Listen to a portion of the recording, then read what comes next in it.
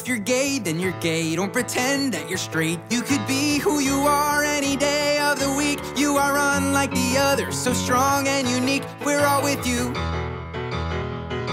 If you're straight, well that's great. You can help procreate and make gay little babies for the whole human race. Make a world we can live in where the one who you love's not an issue. 'Cause we're all somewhere in the middle. We're all just looking for love to change the world.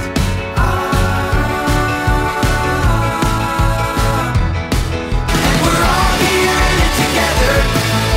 We're one step closer to breaking down the walls.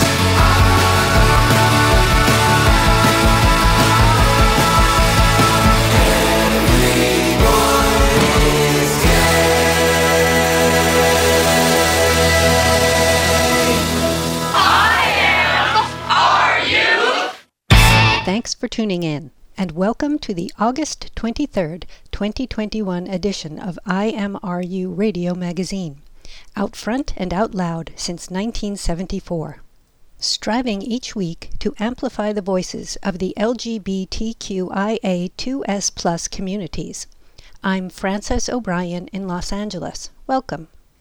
On this outing, we do a quick take on Christopher Isherwood and share a look back at two of our interviews with writer-actor Craig Chester. But first, we look at a film doing damage on the stream. And with the Great White Way starting to reopen, what better movie to screen online than 1997's Broadway Damage? I forget about Monday, Tuesday, Wednesday, Thursday, Friday, and Saturday after Sunday in New York. Cynics beware. Broadway Damage is a valentine to New York City and those who still believe in true love and happy endings. In this very romantic comedy, two NYU grads move into their first Greenwich Village walk-up and prepare to take on the world. Mark, played by the very handsome Michael Sean Lewis, dreams of an acting career. Much, much better, Mark. Great. You're studying with Norma, right? No, do you think I had to take a speech class? Couldn't hurt. Do you think I read too soft? Too soft? Yeah, I went to see this agent and he said I might read too soft or something. Too light? He said you read too light? Yeah, light, that's it. And I'd never want to say that. Because I've been trying to speak louder, project my voice more. I thought I was doing better at that. Mark, that's not what reading light means. Meanwhile, his shopaholic roommate Cynthia, played by Mara Hobel, is determined to conquer fashion publishing, if only Tina Brown would return her calls. Do you think Ralph would ever let a season go without doing that great white shirt? Do you think Donna would ever let a fall come and go without doing that little black dress? I don't think so.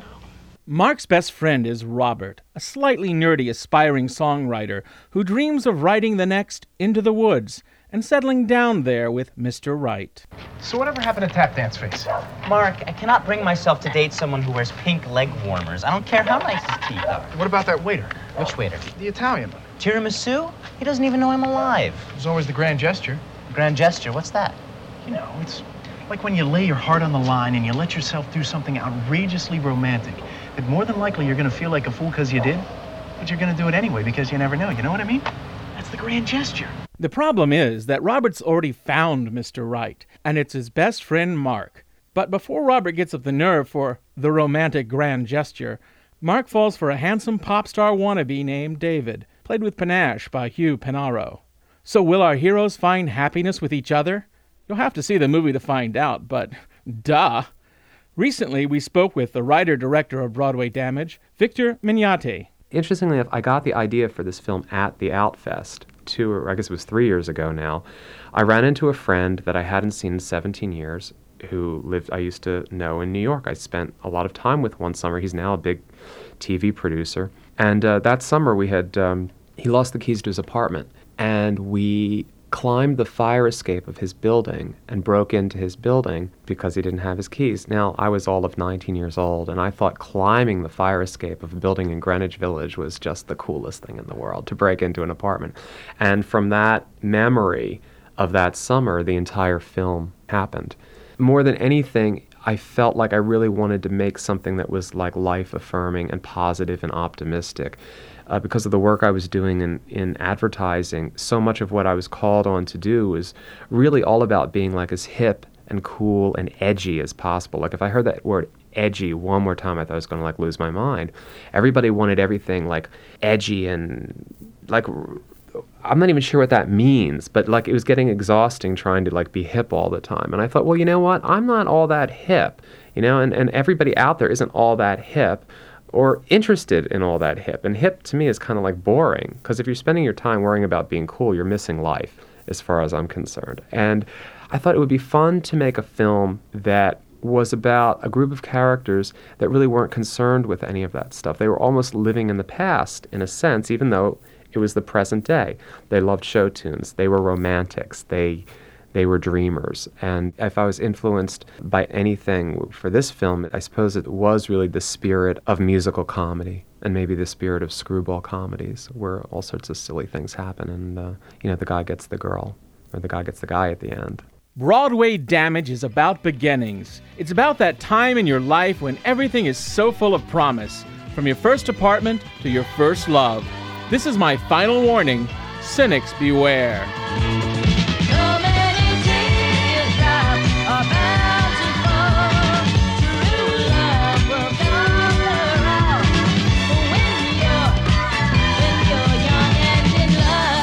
Thanks for listening. This is Steve Pride.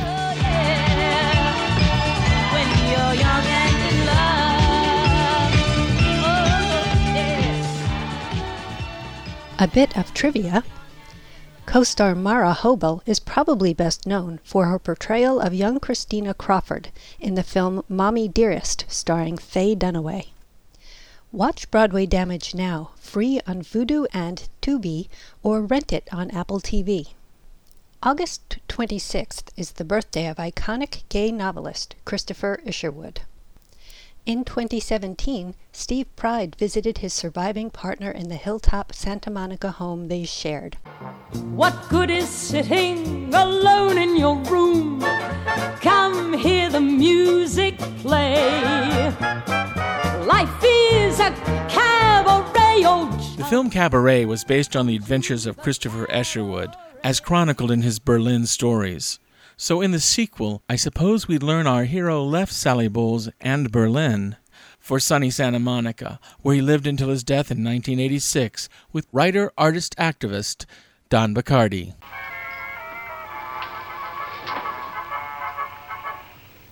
Maybe you just don't sleep with girls.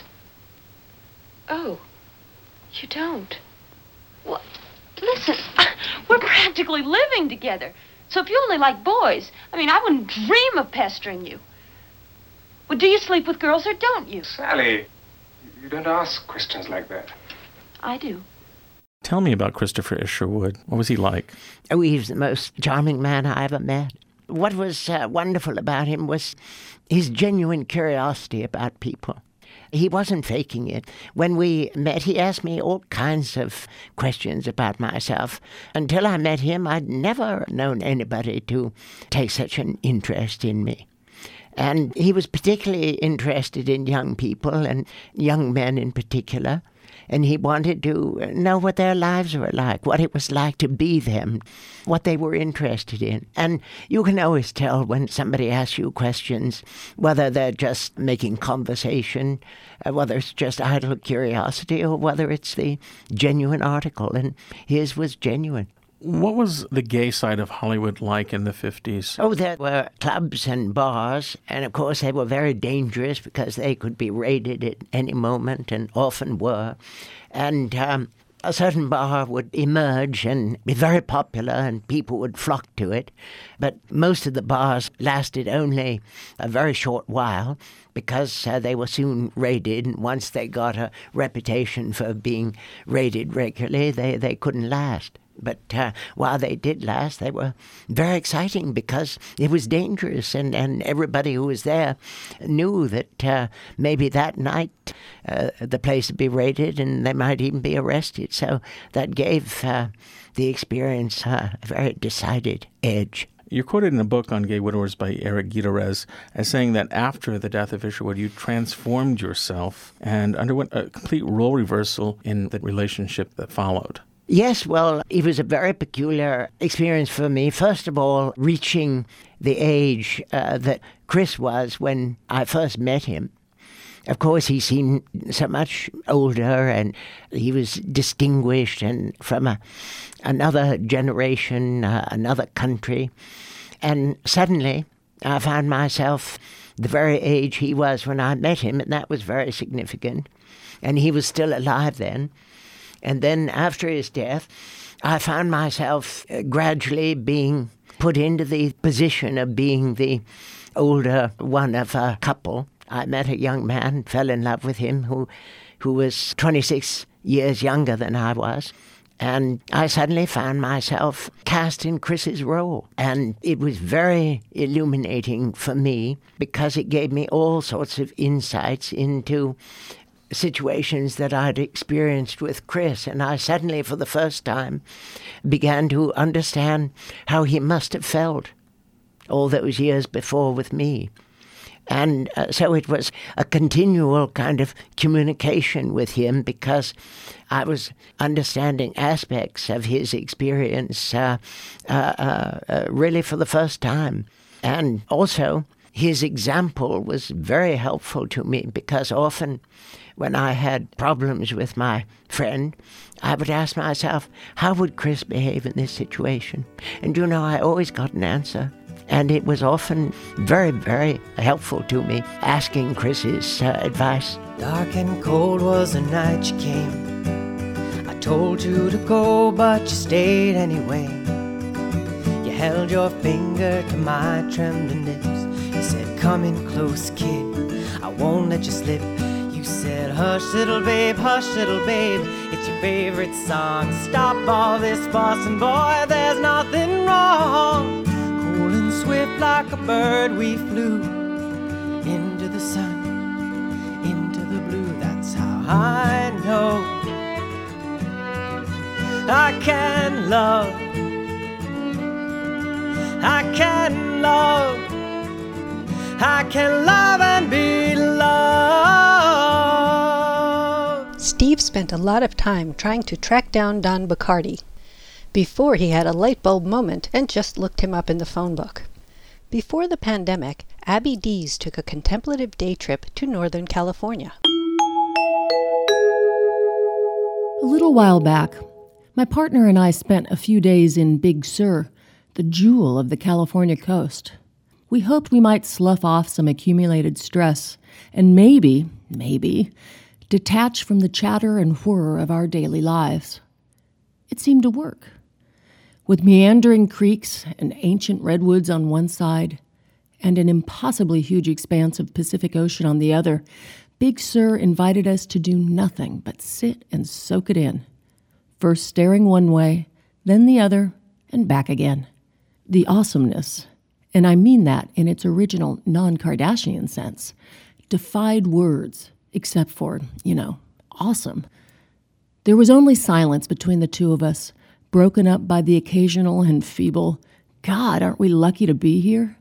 At an overlook, I even said this to a total stranger who replied, I was just thinking that. What a blessing. Sure, you can spend massive amounts of money for a cliffside room in Big Sur, but you don't need to. A car, a day off, and a willingness to accept whatever the day presents is pretty much all any Californian needs to be reminded of why everyone has heard of our state. Now, I'm a lifelong Californian, and this was only my second time in Big Sur.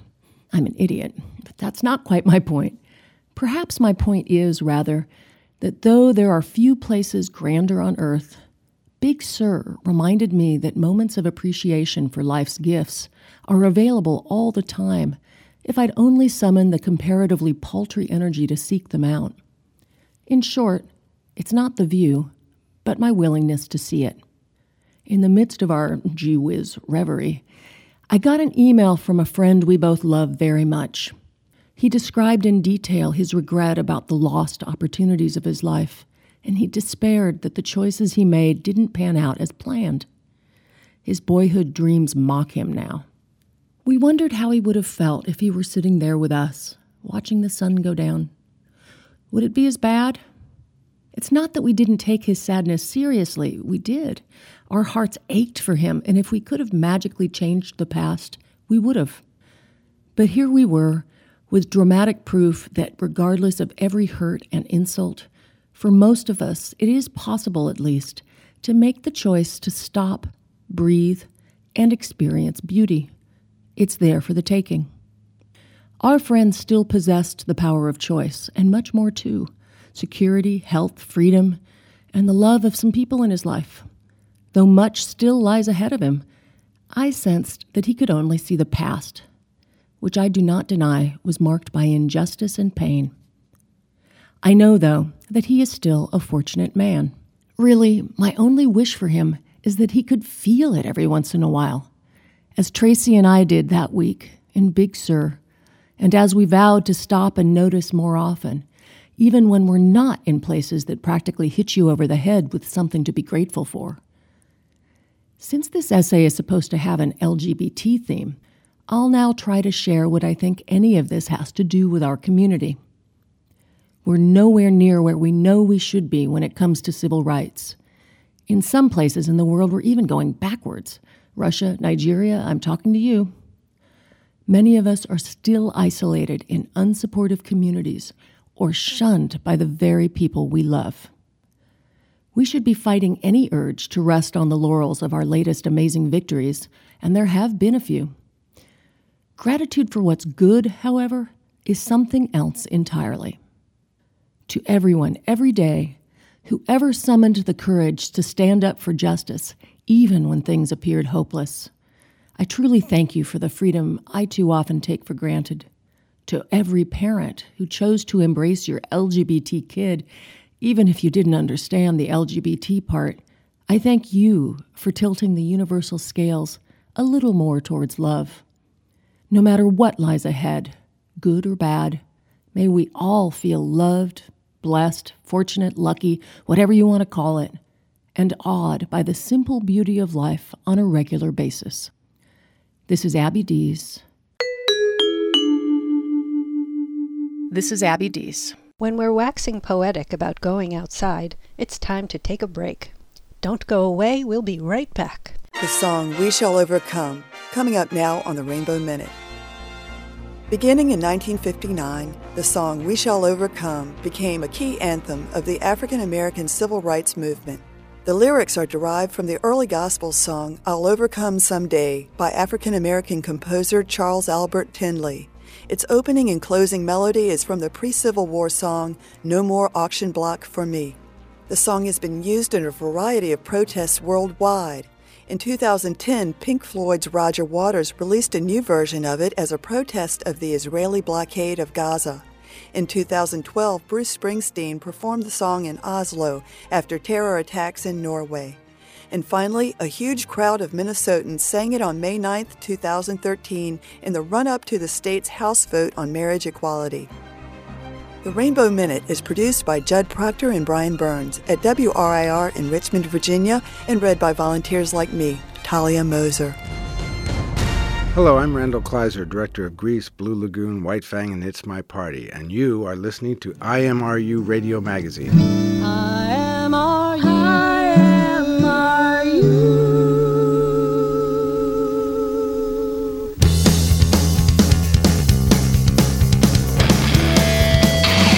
Somewhere over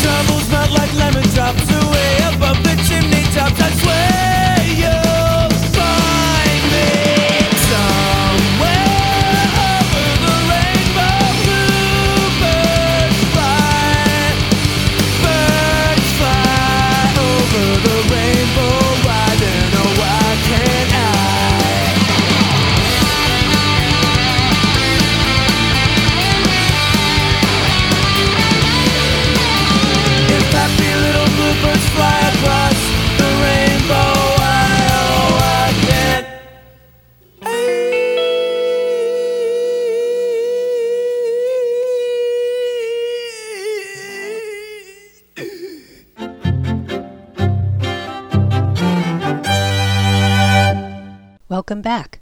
I'm Frances O'Brien in Los Angeles, and you're listening to IMRU Radio Magazine. If you've been online lately, you may have noticed that the amazing Craig Chester is going through some rough times. So we've dusted off a couple past interviews Craig has done on IMRU.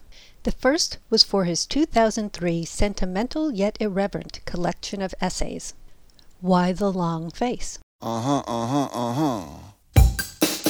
Hi, this is actor Craig Chester, star of Swoon, Frisk, Kiss Me Guido, and now the author of Why the Long Face. Let's talk about your book and start with your childhood. When did you know you were gay? You are gay, by the way. I am a gay. Yeah. Are you professionally gay? I'm professionally gay. I'm openly gay. When did you know you were gay? I didn't know I was gay, but I knew that I was different when I was like 5. As early as I can remember, I knew that I wasn't like the other boys. I didn't have a word for it until I was 19. But before then, I knew I was attracted to boys, in high school. But when I was a kid, I was really effeminate. I was like a real sissy when I was a little boy. I was very, very effeminate and very implicated as gay. And now I see like little boys like me, and I'm like, oh, you can kind of see. And the interesting thing about the book is that as diverse as the gay community is, everyone, black, white, old, young, rich, poor, they all relate to the childhood stuff in my book. And it's made me realize that the thing that we all have in common, as diverse as we are, is that we all had the same childhood in some way. You've been open since the beginning of your career. It is a totally different reality when you come out from the beginning. It's an economic reality, too. That's why people don't do it. I mean, I did it sort of expecting that and seeing where it was going and thinking, oh, well, eventually there will be something like a Will and Grace and there'll be something like a Queer as Folk. And I could see that down the road. But I wrongly assumed that, me and Alexis Arquette and David Drake and other people like me would be sort of taken along for the ride, and we weren't. We all sort of sit around and bitch about that because we feel like we sort of paid our dues to the cause, and we've struggled and fought the good fight, and now that gays have sort of arrived, we're sort of left out of the process. Like on Will and Grace, Dan Futterman playing Will's boyfriend, and Dan's a friend of mine, and he's a really great guy. But, his heterosexuality has been very much lauded in the press, and it's a crucial part of him being cast in that role. The audiences at home feel more comfortable because then they think, oh, it's all just make-believe. I auditioned for Will and Grace, but I was too gay for Will and not gay enough for Jack, which is a common problem for me. I'm never the right kind of gay to play gays in mainstream Hollywood. I mean, I've gone into auditions where other people are like, could you be a little bit more colorful? Like, you can say more gay. It's okay. It's an adjective, But yeah, I'm often not the right kind of gay to play gays. I've had this happen too, where I've auditioned for gay parts and I was too sexual, or I played that aspect of the character in the audition and turned people off, because I think Hollywood's comfortable with gay characters and people playing gays as long as we make them laugh, do their hair, or decorate their homes. But like, if there's anything else to do with being gay, like sexuality, I think it frightens people. It reminds me of whenever you ask an actor about, in that movie, the kiss with the other man. And it's always, just as I was telling my girlfriend/wife this morning, my face was raw, because I suppose no one ever shaves in movies. It was rough, It's like, come on, like I hardly think kissing a man can be anything, on par with oral sex with a woman. I mean, in terms of just the facial irritation, but I love comments like that. And, my first movie in Swoon, the guy who played opposite me, Dan Schlackett, was straight. And when we were shooting the movie, he really had a problem with the kissing. And, all the other stuff is fine, but like, there's something about the two men kissing thing is really freaks people out. And every single movie I've done, like from Swoon to Grief to Frisk to Kiss Me Guido, it's like straight audiences are fine with gay sex. They're actually fine with it. But the second there's intimacy or there's love between the two men, there's lots of shifting in their chairs, coughing, people walking out. And I've seen this happen over and over and over again. And even lately, I just was in this movie that was at the Hamptons Film Festival called Bumping Heads. It's a Brian Sloan movie. And there's this whole backroom sex scene. And totally straight, wealthy audience in the Hamptons, and they're fine, like watching the gays have their anonymous sex in the back room. And then later on, I have this moment with the other lead in the movie who I'm in love with, and I take his hand and I just hold his hand. It's just this quiet moment where I'm like in love. And people got up, they walked out. And then this woman afterwards at the party, she was like, yeah, I've never really seen that before. It's like you guys were, like you were intimate. And that freaks people out more than gay sex, because we're expected to have sex and we're expected to be promiscuous, but we're not expected to love, which is why the gay marriage thing is so controversial. People are fine, you know, with the concept of gay bathhouses, but like a gay marriage is so subversive and so radical. And I really think that's the last territory, that's the last frontier in terms of mainstream acceptance, is them accepting two men loving each other. That's really the most taboo thing. Big surprise for me in your book is the meaning of the title. I was just laughing my head off, and suddenly there's this heartbreaking story that reveals why the book is called Why the Long Face. Yeah, I grew up with a genetic disfigurement in my face called long face syndrome, which is kind of rare, and it doesn't really hit you until you're about 11 or 12. And basically what happens is the bones in your face start growing down instead of forward. So I didn't really have a chin or jaw. My teeth came in. There was no room for them to come in. I mean, it's like your face is just sort of warps into this deformed, long version of what it should be. And so when I was 18, I had a year's worth of surgeries to rebuild my whole face. Everything except my forehead basically has been rebuilt because I was in a lot of pain. So it was really traumatic. I mean, it was a year of my life. I had 3 major operations. The first one was to rebuild my upper jaw. The second was to rebuild my lower jaw. And then they rebuilt the roof of my mouth. So, I mean, I told that story in the book because it's sort of a defining moment in my life, and it informs how I see the world so much, because I went from having one face to having the face I have now. And when I was 19, and I saw how people treated me differently, which I expected, but I was surprised at how differently people treated me with my new face, like at the Gap or like waiters, or, I mean, it was such a lesson in how important looks are, and at the same time how unimportant they are. This has been a conversation with out-gay film star Craig Chester. His memoir, Why the Long Face? The Adventures of a Truly Independent Actor, is from St. Martin's Press. This is Steve Pride. Thanks for listening. Come with me to the mirror. Tell me please, who could be fairer, could be more handsome, very handsome. Pretty's pretty good, cute's real sweet, but nothing in my mind could quite compete with handsome. No, not handsome. Standing out in the rain, kinda handsome. Fall asleep on the train, kinda handsome. Everybody knows your name, handsome. All men are not the same. Baby, you're handsome. So handsome. Beauty's only skin deep, so I've been told. Handsome goes right down, grab your soul. So handsome, so very, very handsome. You won't admit, but I know you lie. You won't admit how hard or long you try to be handsome. Hands down handsome. Like a bad boy on a good day, kinda handsome. They whisper he must be that way, kinda handsome. I'll take the junior JFK, kinda handsome. All men are not the same.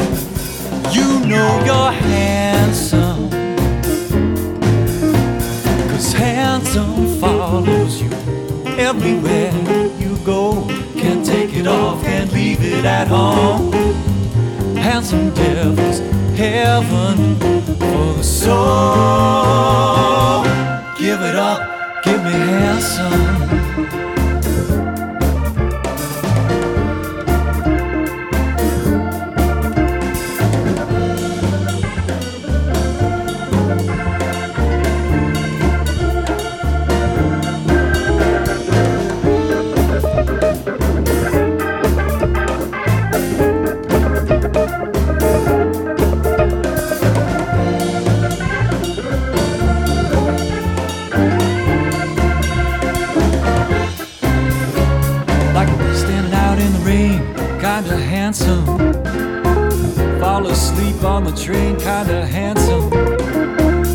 Everybody knows your name, handsome.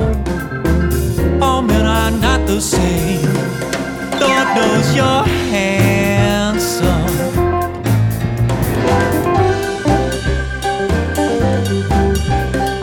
H-A-N-D-S-O-M-E, handsome. H-A-N-D-S-O, so handsome. H-A-N-D, handsome. S-O, so handsome. Yeah, yeah. Yeah, you're handsome. You know you're handsome. Dickie knows you're handsome. Everybody so, don't you know?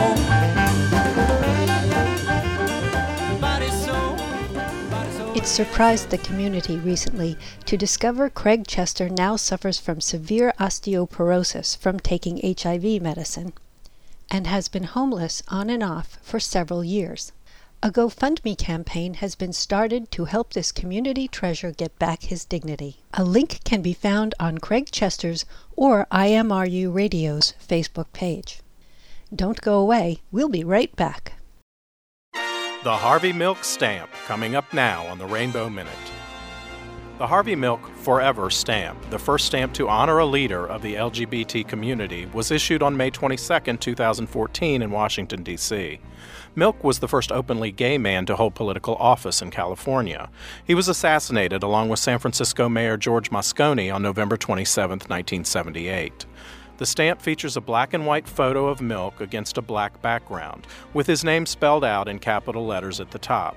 The upper left-hand corner features a vertical band of 6 rainbow colors: red, orange, yellow, green, blue, and violet. These colors represent the LGBT community's pride flag.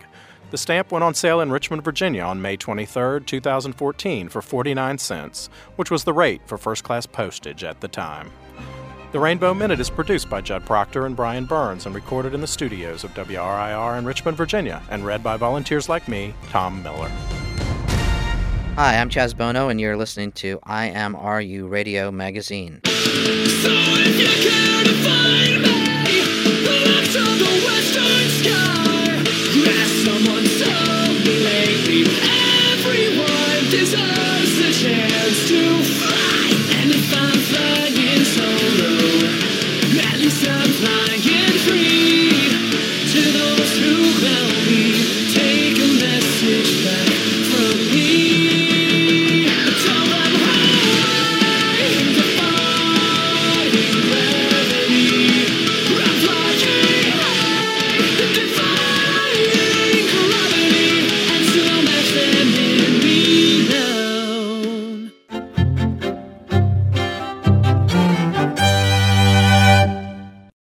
Welcome back. I'm Frances O'Brien, and you're listening to IMRU Radio Magazine.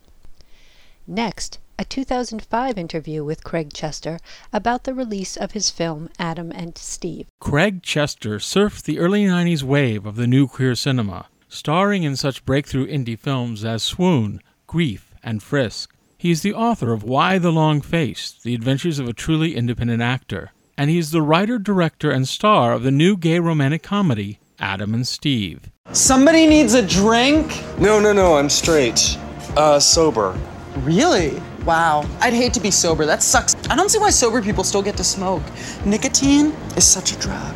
Yeah, but nicotine doesn't make me wander through gay bars, pinching my nipples and moaning, pick me to hot guys.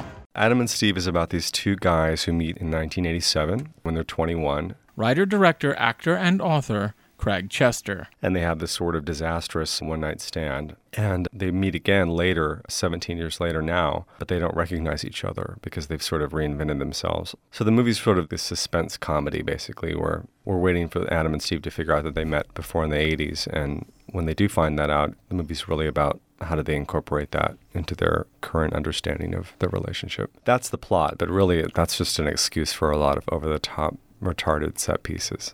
Adam and Steve also stars Craig's best friend Parker Posey, Saturday Night Live's Chris Kattan, and Broadway's Malcolm Getz, best known for his co-starring role on the TV show Caroline in the City. I'm gonna ask Adam to marry me.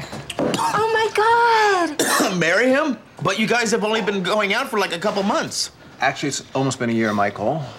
Besides, my parents got married on the third date, and they're still together. Well, you're only as monogamous as your options. I mean, your parents live in a trailer park in a field. Excuse me, only as monogamous as their options? You know, it gets worse, Michael.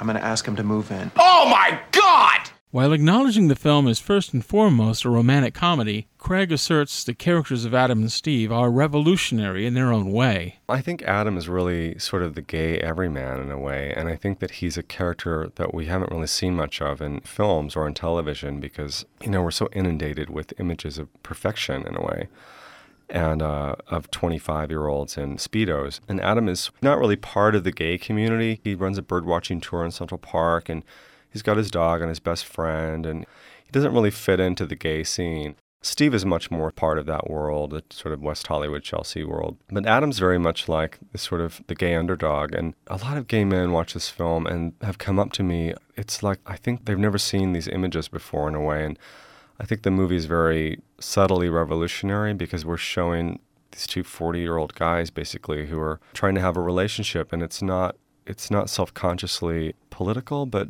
you know, I've been all over the country doing Q&As with the film, and when I stand on the stage, I look out into the audience, and 99% of the people in the theater do not look like underwear models.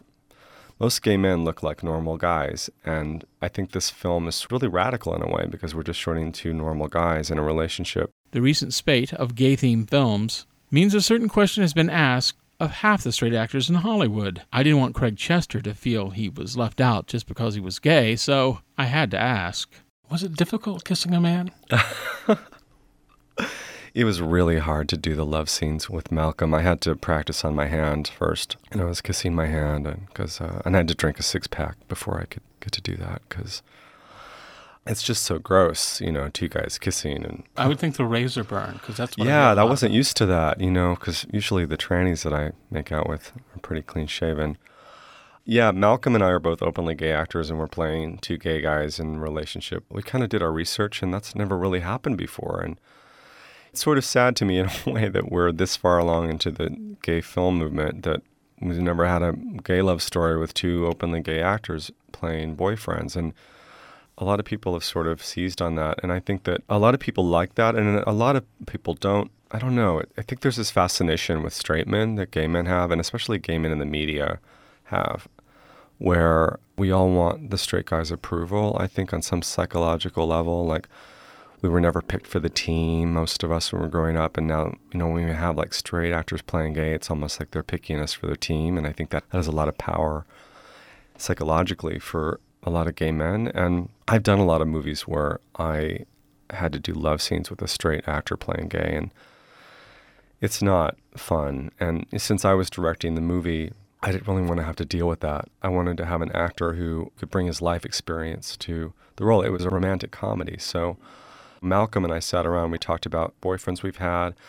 We put stuff into the script of moments that we'd had in real life as gay men, and I think that the movie is very authentic that way. And the thing that people have commented on about the film and about our relationship on screen is that there's all this kissing in the movie that's not like a big deal. It's sort of the everydayness of that relationship that I think is very unique, and we haven't really seen much of that before. Just like coming in the door and being like, hey, good looking, walking over, kissing your boyfriend, going about your day. And that kind of subtle incorporation of that into these men's daily lives is what I think is sort of revolutionary about the film. According to Craig Chester, since the film's completion, there has been one big surprise. Man, it was hard to get the gay press behind us. The thing is that you're never a hero at home. Everyone is still way more interested in a straight actor playing gay than two out actors playing gay.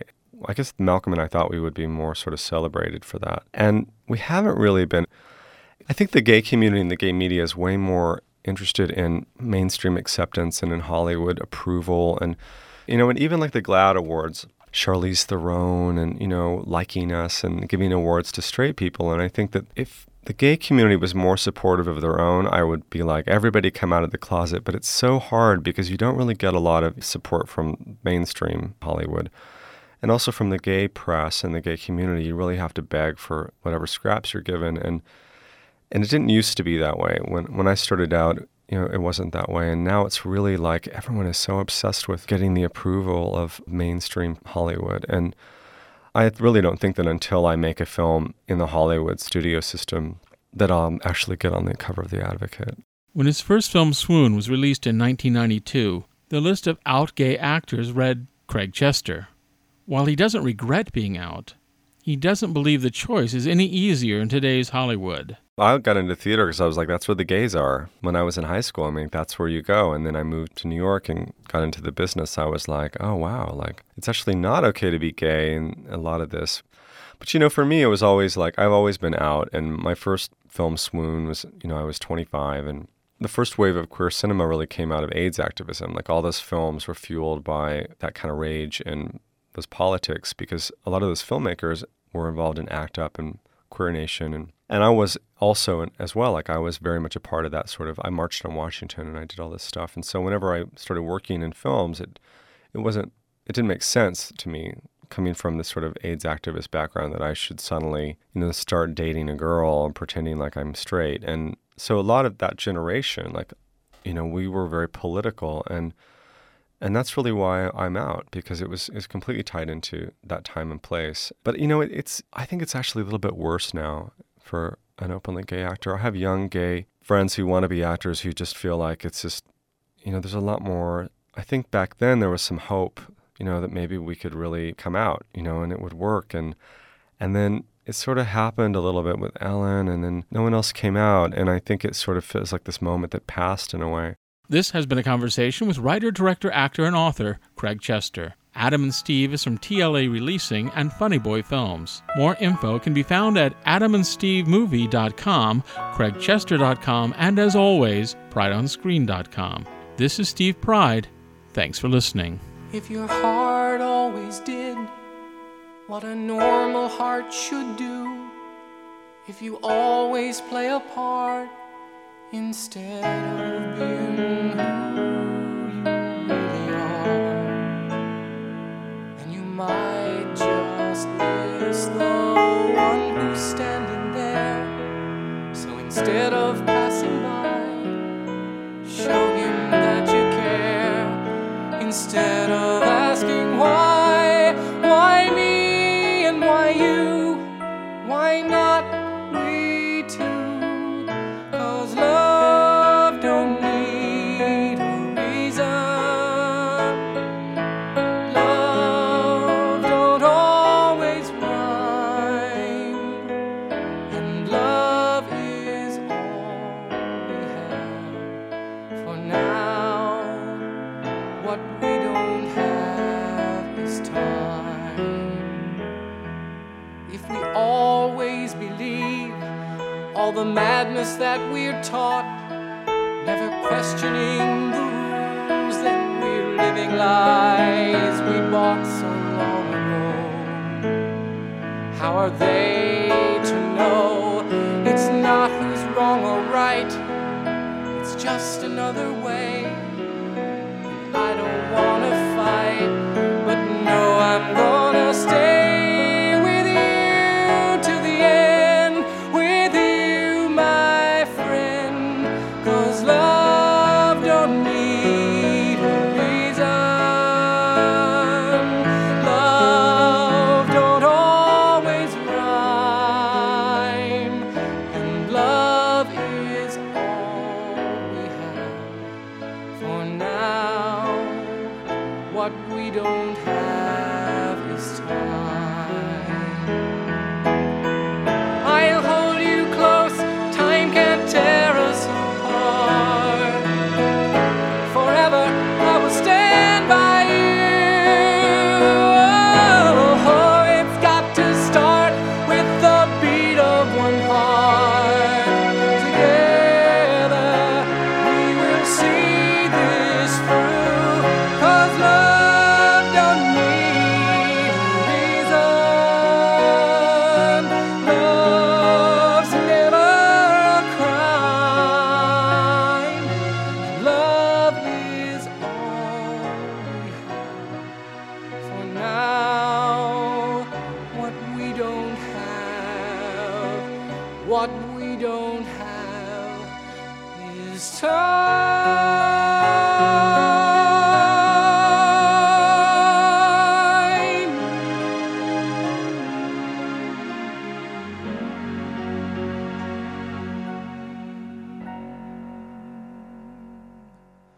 Adam and Steve can be streamed on Amazon Prime Video and the Tubi app.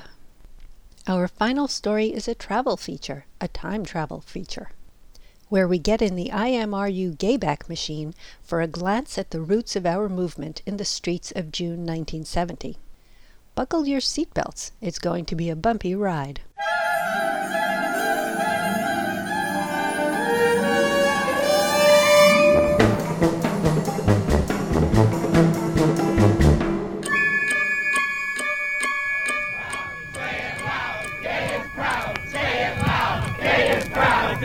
June 28, 1970. Gay power! Gay power! Thousands marched in New York City, Chicago, and Los Angeles.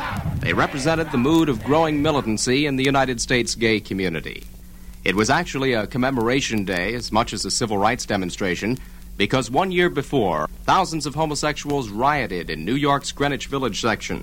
The disorders began with a routine police raid on a homosexual bar, the Stonewall, on Christopher Street, in the heart of the West Village, commonly referred to as the gay ghetto of New York. By the end of the week, scores of police and rioters had been injured, many were arrested, and one man, a cab driver, was dead. Almost every homosexual who was in New York at the time of the Stonewall Rebellion has his own private memory of what took place. One of the longtime leaders of the gay rights movement, Craig Rodwell, remembers it this way. Yes, I was there every night. The first night was Friday. I was on my way home from a friend's house. The raid was just starting at that time, and we noticed a crowd, so we went over there.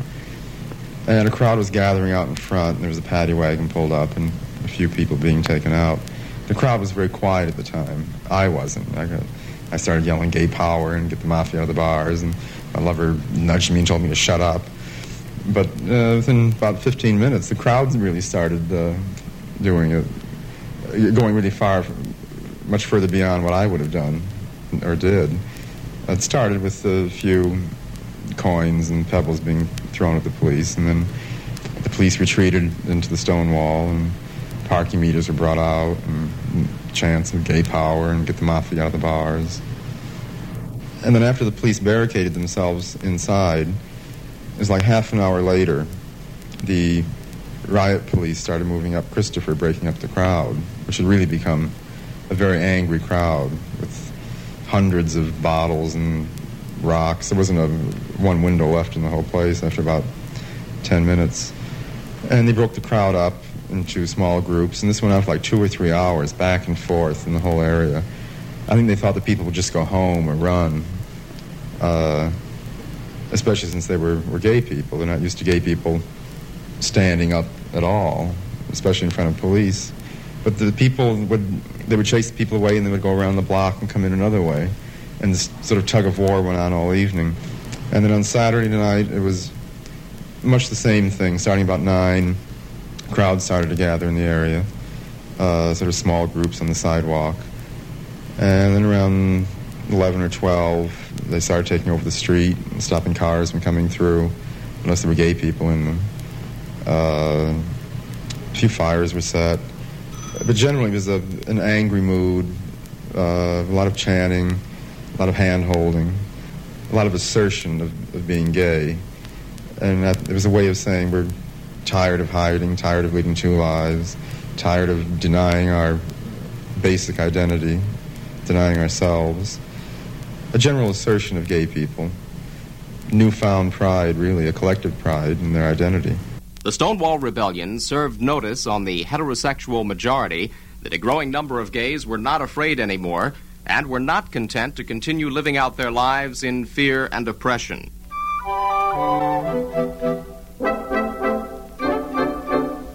They say I'm crazy, got no sense, but I don't care.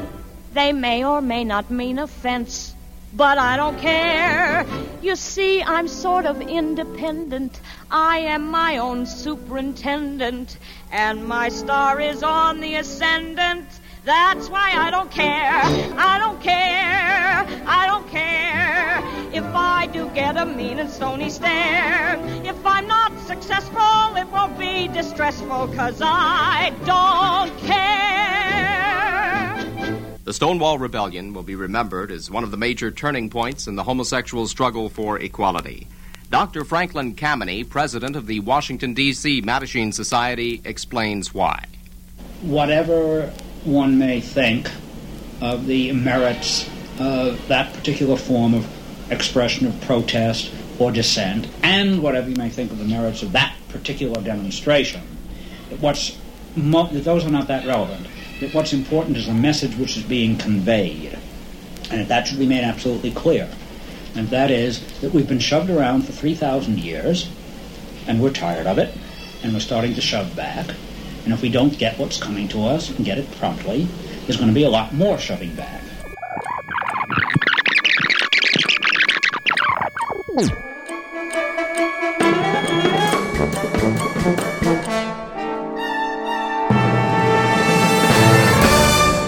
Okay, that's it for tonight.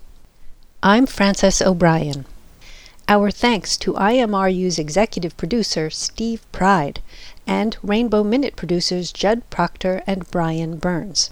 Please follow us on Facebook at IMRU Radio, and if you are interested in volunteering with IMRU in any capacity, email Steve Pride at stevepride.com. And a reminder, we're a global podcast as well as a show broadcast by KPFK Los Angeles. You can always hear our weekly show posted to kpfk.org.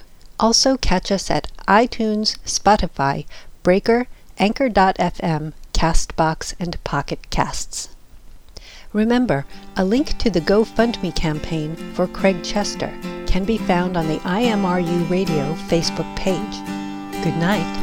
My mama told me when I was young, we are all born superstars. She pulled my hair and put my lipstick on in the glass of Haut-Boudoir. There's nothing wrong with loving who you are, she said, 'cause he made you perfect, babe. So hold your head up, you'll go far.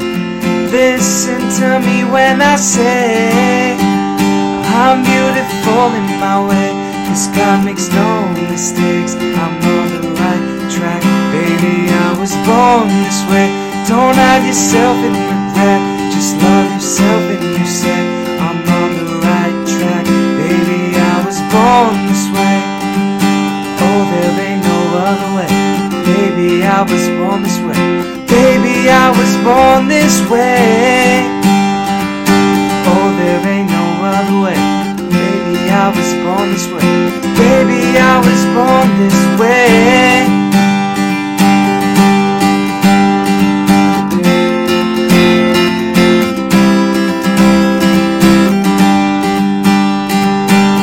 Give yourself prudence and love your friends. Subway kid, rejoice the truth. The religion of the insecure, I must be myself, respect my youth. A different lover is not a sin, believe capital H I am. Hey, hey, hey, I love my life, I love this record. Mi amor, I'm beautiful in my way, 'cause God makes no mistakes. I'm on the right track, baby, I was born this way. Don't hide yourself in regret, just love yourself and you said I'm on the right track, baby, I was born this way. Oh, there ain't no other way, baby, I was born this way. Baby, I was born this way, yeah.